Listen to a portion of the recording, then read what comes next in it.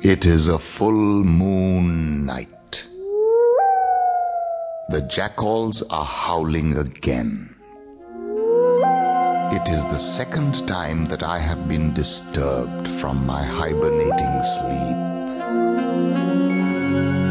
I am Karadi, the bear. I do not like being aroused from my 6-month sleep. I stroll out of my cave to look around. The night sky is bright with the full moon.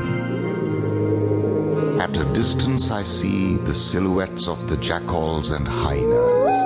Their raised faces are howling at the moon. I feel a chill wind blow and I hurry back into my cave. The howling continues and I cannot sleep. I remember Chandarva. Have you ever seen a blue jackal? Well, neither had I until I met Chandarva. Let me tell you about the adventure of Chandarva.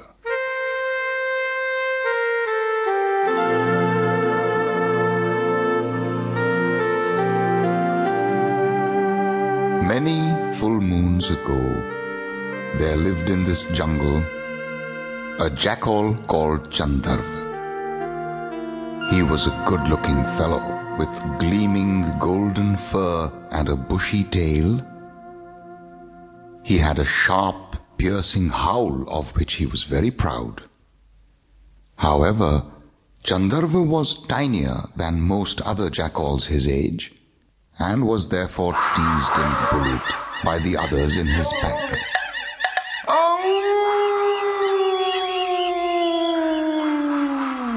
I wish they would leave me alone, he thought unhappily.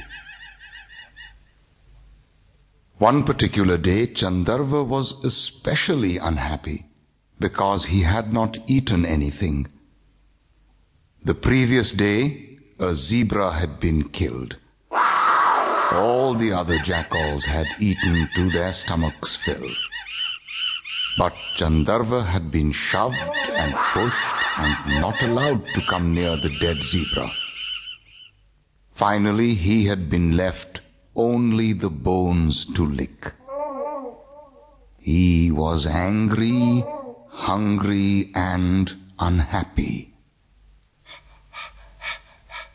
It is becoming more and more difficult to get anything to eat these days. I have to get away from these jackals.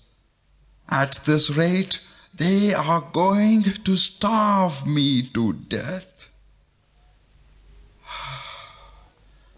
What shall I do?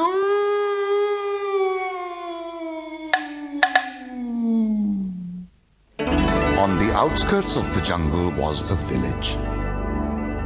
Chandarva, during his roaming through the jungle, had often heard the sounds of goats bleating, hens clucking, and cocks crowing.